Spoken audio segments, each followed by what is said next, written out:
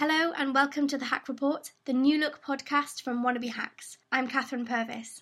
Every 2 weeks we'll be rounding up the latest journalism news and providing you with loads of exclusive audio content. In this episode, we're staying with the theme of new beginnings and we're talking about getting started, learning the ropes and getting your first big break in journalism. Josh Hollis, our hack in Sunderland, has been talking to Ian Wiley, the editor of Jesmond Local. Later on, we'll hear from Rachel Worsley, who's talking about what wannabes can learn from working in community radio. But for now, we're heading over to the world of print, and we're asking, what can aspiring journalists learn from working in hyperlocal journalism? What I find with students is that they're incredibly aspirational, they're incredibly ambitious. Maybe it's just because of the web we now can see all the opportunities that are available to us, and we want the best opportunities, we want the best jobs. Whereas when I started, I kind of knew that I wasn't going to get to the best job straight away, and that I would need to do some of the hard graft before. It's a bit of a tough sell at the beginning. I try to explain to them the importance of finding their feet with grassroots reporting, because a lot of what we do is not sexy. Most of what we do is not sexy. It's not interesting writing about bin collections or about cycling campaigns or about floods or whatever.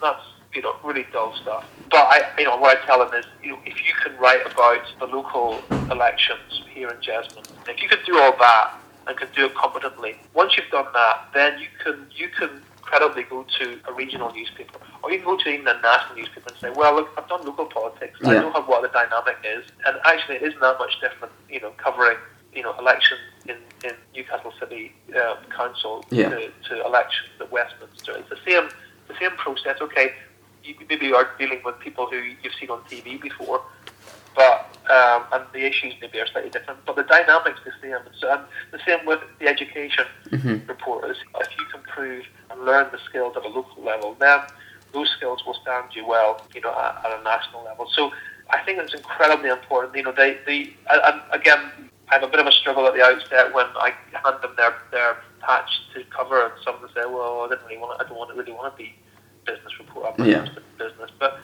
I say to them, well, if you can prove that you can cover an area that you don't actually have an interest in, because again, everyone wants to write about music, everyone wants to be a sports journalist, and it's good to have a dream, but not everyone can do that. Not everyone's going to. There only are so many sports jobs and travel jobs to go around. You're not going to get to those top jobs without having an impressive CV that shows that you can write across a whole wide range of areas. If we don't do this kind of hyper-local stuff, then I don't know what else is left. Everyone can self-publish, everyone can do their own blog, and that's good, and I encourage my students to do that. But you don't have the rigors, you don't have the discipline of writing to a deadline, you don't have somebody correcting your copy. If you're only writing about stuff that you want to write about, it's not really preparing you for a life in media and news organisations. Ian Wiley there, talking to Josh Hollis about the learning opportunities in hyperlocal journalism. Community radio stations can be great places to learn broadcasting skills. Teams working on them are small, which means that young journalists often have the chance to really get their hands dirty. Rachel Worsley, our hack in Australia, reports from Sydney on why community radio is such a good stepping stone into the media industry. In Australia, the best way to get started in radio is to volunteer at a community radio station. For me, I believe it was the turning point for what I really wanted to do with journalism. So let me go through the benefits of doing community radio in Australia. Number 1, you get hands-on experience practicing radio. Community radio stations are mostly run by volunteers, and for my radio station are often staffed by journalism students. That means I get to do all kinds of things in radio, such as presenting behind the microphone live, going out into the field, and sitting down and editing audio pieces to form a cohesive package. Of course, you won't be doing this hands-on business alone.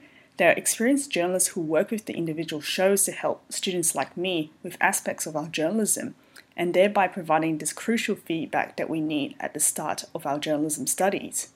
Number 2, you meet many new people, including your future colleagues in the journalism industry. It's also a great place to meet new friends, as all of them would share your interest in learning about radio journalism, as well as furthering their work experience, which is required to get into a competitive industry like media. Plus, they're always an excellent source of ideas for any radio piece that you have, and it's great to really just bounce off some ideas with them in a nice, relaxed environment, relatively.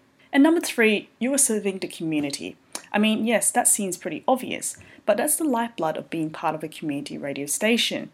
At my radio station, we have to adhere to this charter of educating Sydney's population of new, alternative and unusual music and current affairs that we can't hear anywhere else in Sydney.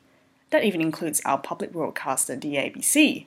So we have a really awesome license of spreading new, fresh ideas that our audience appreciate.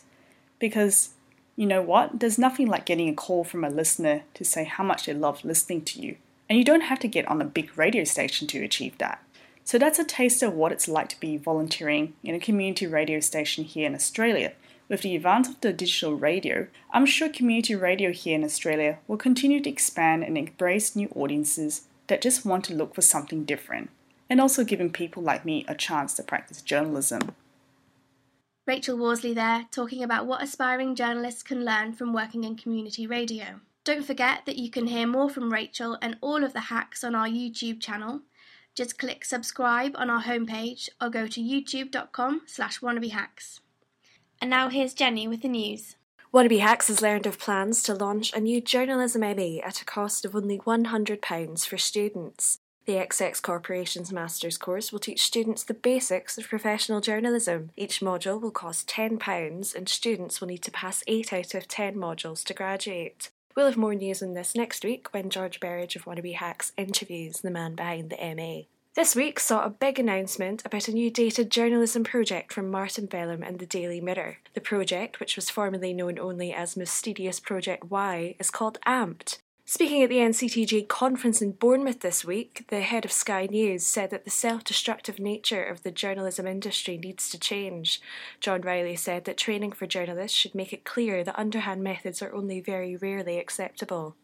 And Westminster journalists got more than they bargained for this week when they descended on Glasgow for the White Paper Conference on Scotland's future. Due to the level of domestic interest, some Westminster hacks received international media press passes, leading one journalist to ask Alex Salmond if he might be jumping the gun. That's your Wannabe Hacks news. I'm Jenny Graham. That's all from this edition of the Hack Report. Do let us know what you think, either in the comments section below or you can tweet us at Wannabe Hacks. We'll be back in December with more exclusive podcast content, but until then, you can sign up to our newsletter to keep up to date with all things Wannabe Hacks. I'm Katherine Purvis, and you've been listening to the Hack Report.